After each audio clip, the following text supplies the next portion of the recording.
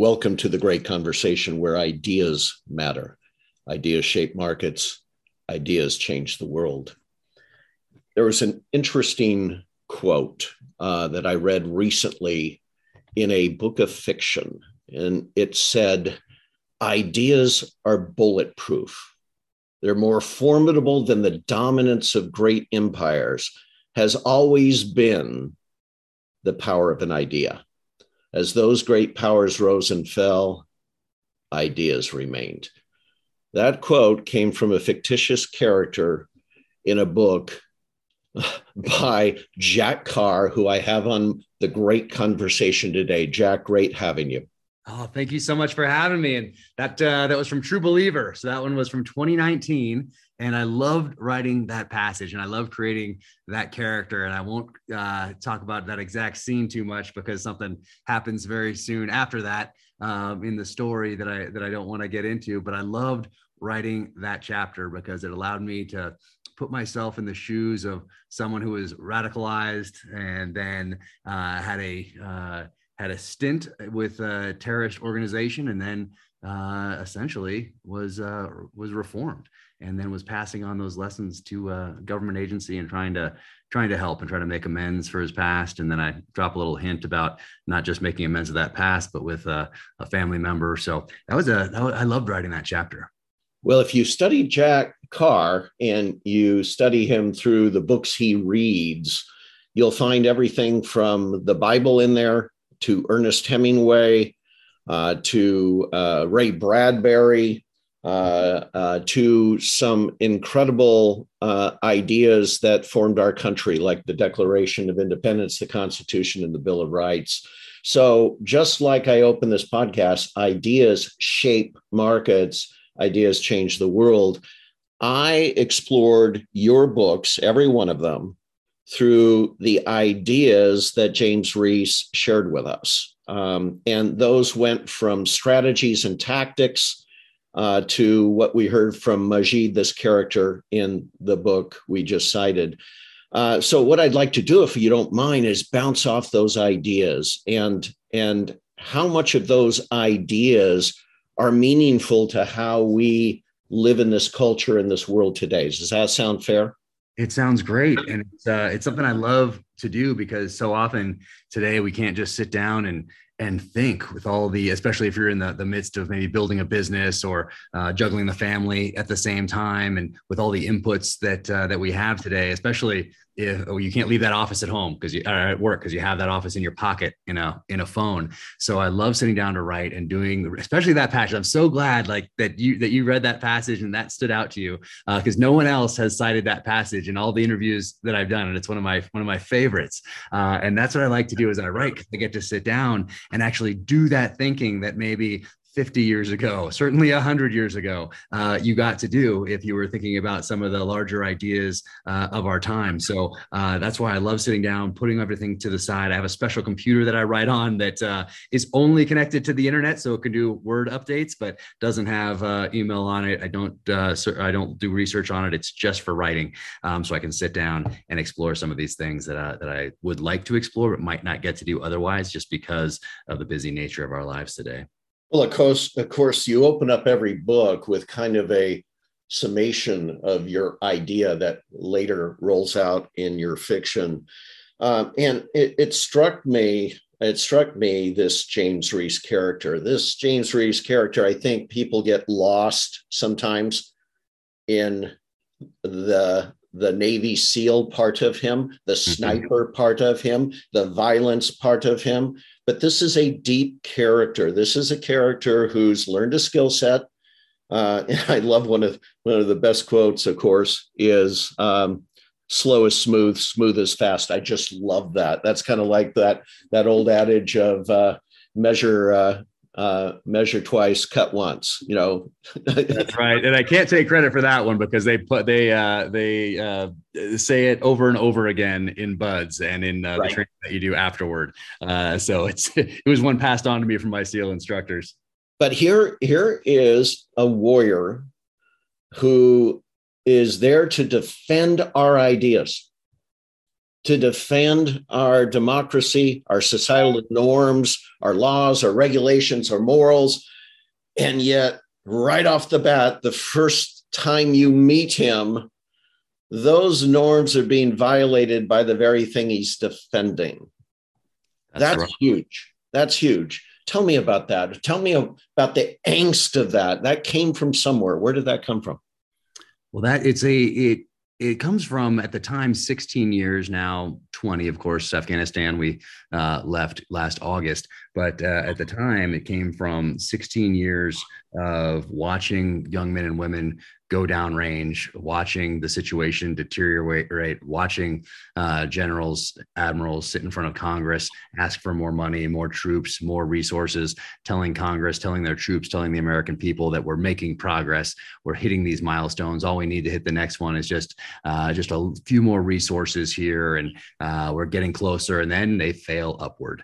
And there are very few cases of anyone being fired at those strategic levels for performance. There is one person who questioned how things were going in Afghanistan. I want to say it was 2009, and he was quietly moved aside a couple months later and replaced with someone who said the exact same things as the people before: more resources, more money, we're hitting our goals. So seeing that, seeing those, seeing the same politicians approve those budgets, commit forces downrange, and not understand the nature of the conflict in which we were engaged, in which they were continuing to commit U.S. forces, especially when they could have looked to the pages of history, and they did not have to go all the way back to Genghis Khan. They didn't have to go back to Alexander the Great. They could have gone back to the British excursions in the 1800s and early 1900s, could have gone back to the Soviets, 79 to 89. And then they had our track record in Afghanistan from 2001 onward from which to learn.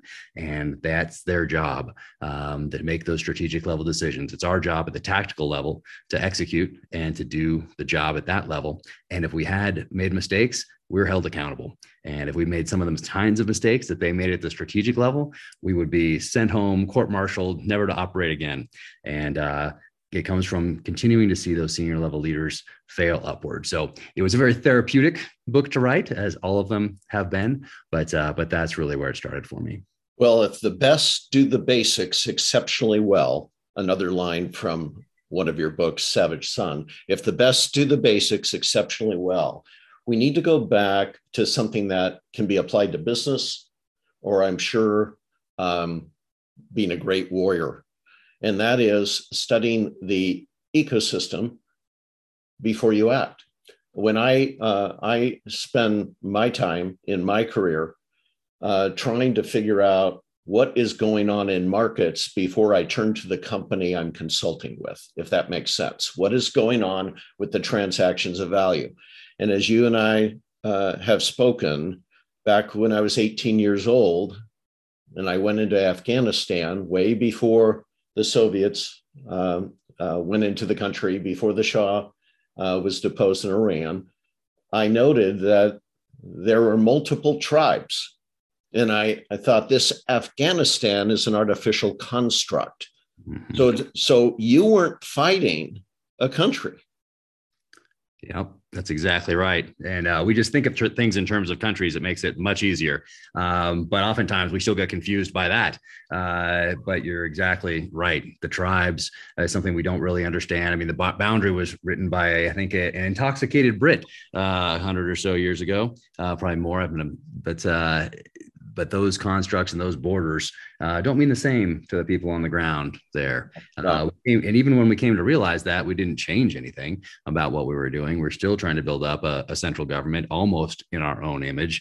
We had all sorts of failed attempts and changes in strategy, which happens in war, but it's adapting to circumstances on the ground and making it and adapting for the better. Because that's certainly what your enemy is doing. And we did not. We just had these big ideas, like trying to eradicate poppy fields so that perhaps the drug trade wouldn't fuel an insurgency that we were creating, because we didn't understand the Pashtunwali and loyalty and what that means when you take someone into your village, into your home in Afghanistan. So we had misstep after misstep by people who could have taken a breath, looked to history, and made better decisions for the men and women that were on the ground laying it on the line. And because you have to be so exceptionally clear on what you're doing when you're in wartime conditions. You know, the next step, the next job, everything is a task. It's performed with great training and discipline.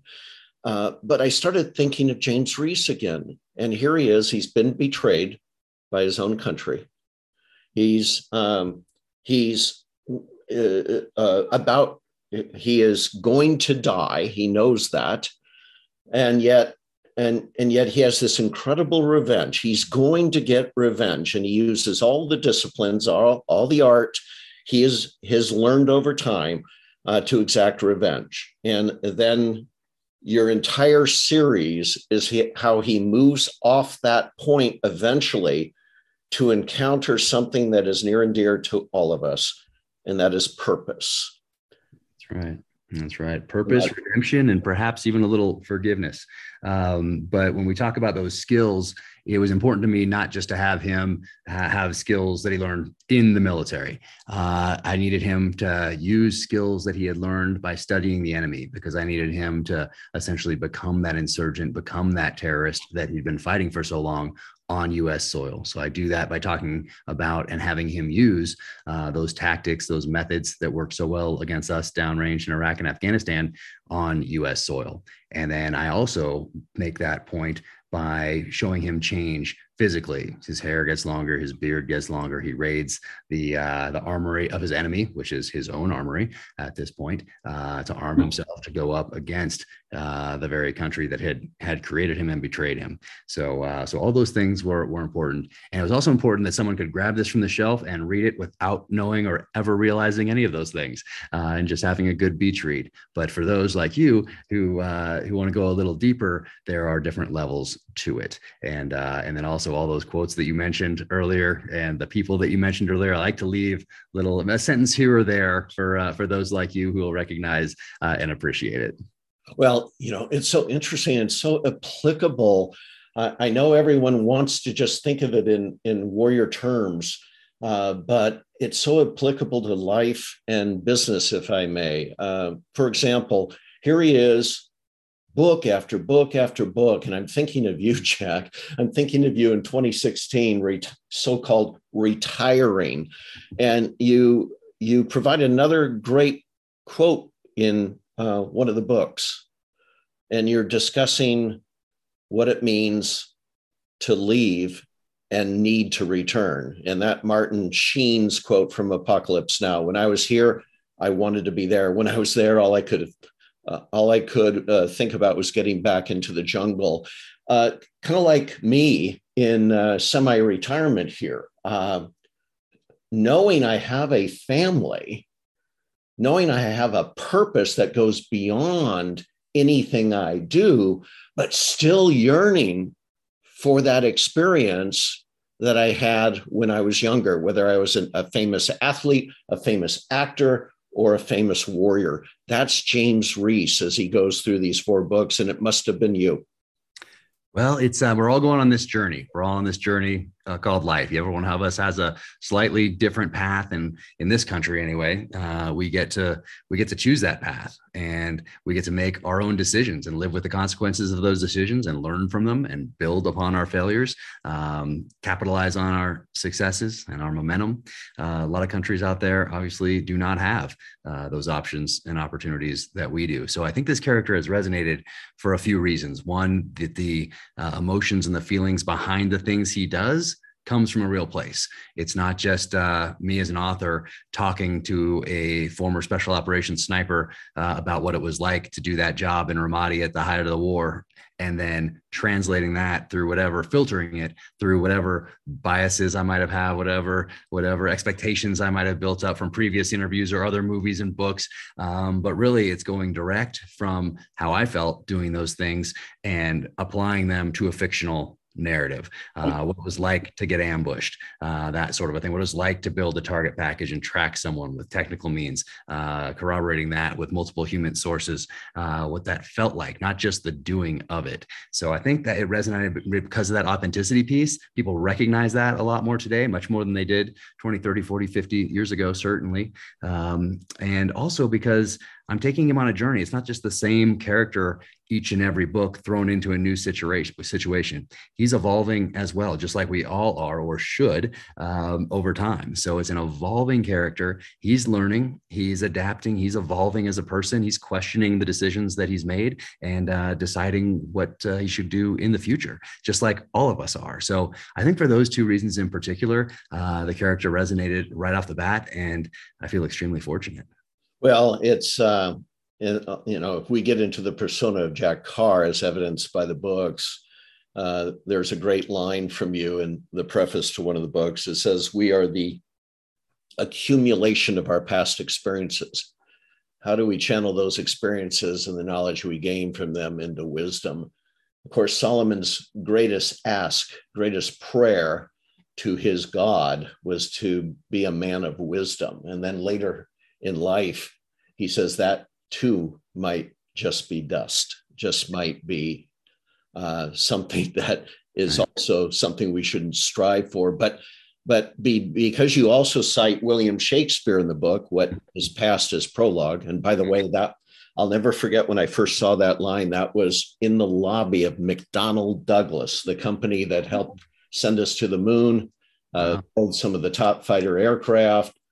And I'll never forget that. So with all that said, let me pose the question, because it was haunting me. An Australian once asked me in a pool in Hawaii, he's trying to pick my brain, the American brain. He goes, "What is our greatest threat in the world today?" And I said, "I think it's the notion that democracy doesn't work." Interesting. And with authoritarian regimes like Putin, China, North Korea, and Iran, and you've been on the ground, here's James Reese saying, in many respects throughout the book, yeah, we have rules, we have mores, but we also have engagement against very nefarious characters in the world where our rules and mores may not work. Did you struggle with that? Well, I'm going to go back to that first that question the guy asked you in the pool, and then tie it back into wisdom here, because wisdom is a word I don't like to overuse because I think it is so important. So I use it only in times where people like you are going to recognize it. And we tend to think in terms of these 4-year election cycles, maybe 8-year election cycles for the real deep thinkers among us. Meanwhile, we have those same authoritarian regimes that you talk about thinking in terms of centuries. At the very least decades, but many of them centuries out, long past their 4 years in office, their 8 years in office, their lifetime of 70, 80, 90, whatever years they think that they're going to make it. So the wisdom piece is really what concerns me the most, is not turning our past experience into wisdom and wasting the sacrifice of all those men and women, not just in Iraq and Afghanistan, who died or came home with missing limbs or with traumatic brain injury or post-traumatic stress, and who are dealing with that, not just for themselves, but for their families. So you're going to have multi-generational impacts of those decisions that senior level leaders made, whose families are, for the most part, are not going to have to deal with those same consequences. So it's taking the experience of our time there, but also honoring everyone else who has done that from the inception of this country up until today, to give us these options, these freedoms, these opportunities, but learning from all those experiences and applying it going forward as wisdom. And that is what we do not do, which is why we keep making the same mistakes over and over, why we essentially fight the same war year after year after year in Afghanistan and Iraq without evolving in the way we need to do the things that will allow us to prevail there. But that wisdom part is what is missing.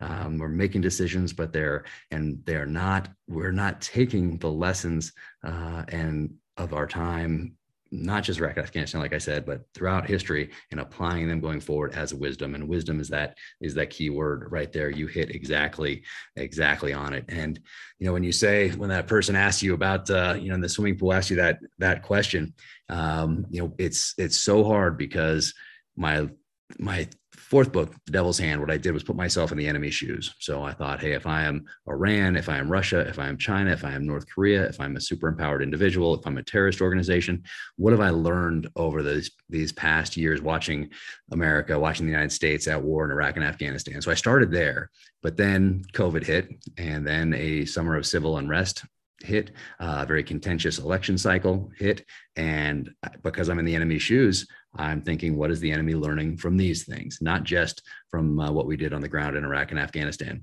And the conclusion I came to was that if I'm the enemy, I might not need to do too much to defeat the United States right now. I might just sit back and watch this play out, because we're doing a pretty good job of destroying ourselves from the inside. And then as an author, of course, I have to figure out a way around that. If that's my conclusion, which I do. And I'll let readers pick up the book and figure out how I did that. But for me, that's our greatest threat, is tearing ourselves apart. And one way that we can combat that really is by educating this next generation to what has been sacrificed so that they can have these choices that they do. And I fear that's going to be lost on most of them, but I really think that's the only thing that's going to help us prevail as a country. Without giving away another aspect of the book, but kind of tangential to what you just talked about, you quote a passage from a pastor is citing a passage at a funeral.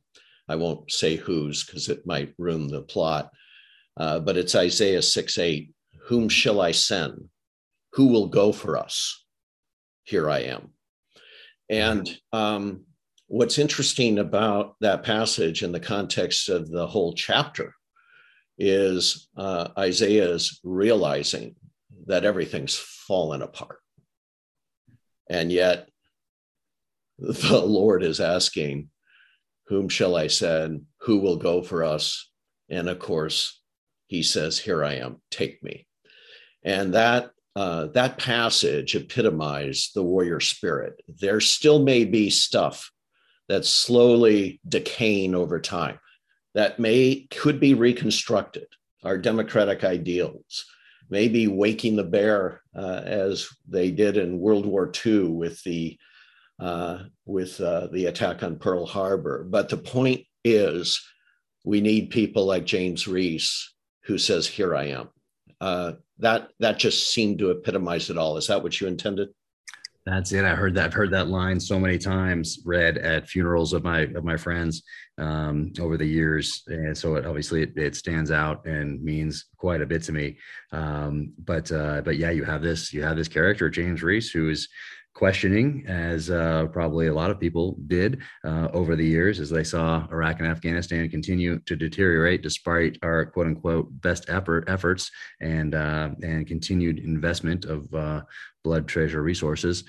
So he has to ask that. All of us have really had to ask that question. And, very few people I know, even if they questioned how things were going at the strategic level, cited that as a reason to leave and get out. We all stayed in the fight as long as we could. And because that was what was asked of us. That's how we're wired. That warrior blood, I think, just flows in a lot of us. It probably flows in a lot of people that never listened to that calling, because you're only here today, really, because you had an ancestor that was good at the fighting and good at the hunting. Because without those two things, up until very recently in the human experience, you would cease to exist. So it flows in all of us. It just takes a different level of experience to be awakened in some. But we're all here today because we had ancestors that were good at those two things. Well, human beings are tool builders. Tools are agnostic. They're not good or evil. So the rifle can be used to hunt for food, and it can be used to hunt the adversary who threatens the community. So you bring that up very well. And of course, you're a student of the most dangerous game, as you cite one of the books, The Hunter and the Hunted. And you just do an excellent job weaving a number of stories together in your 4 books. I look forward to your next book, In the Blood, on May 17th, Jack. Thank you so much. I love that you've enjoyed the novels. I've certainly, other than being a SEAL, writing thrillers was the only thing I wanted to do with my life. So those different quotes and those little nuggets that you're noticing here, it wasn't just because I woke up one day and decided to be a thriller author or to give it a shot. It's a lifetime of study. So for you to recognize something that I read in the 6th grade, 7th grade, 8th grade, high school, or somewhere over the past 20 years, and as a fan, as a reader, essentially as a student of the genre, and to find those in there, that makes my day. So I sincerely appreciate it. This has been a great conversation with Jack Carr.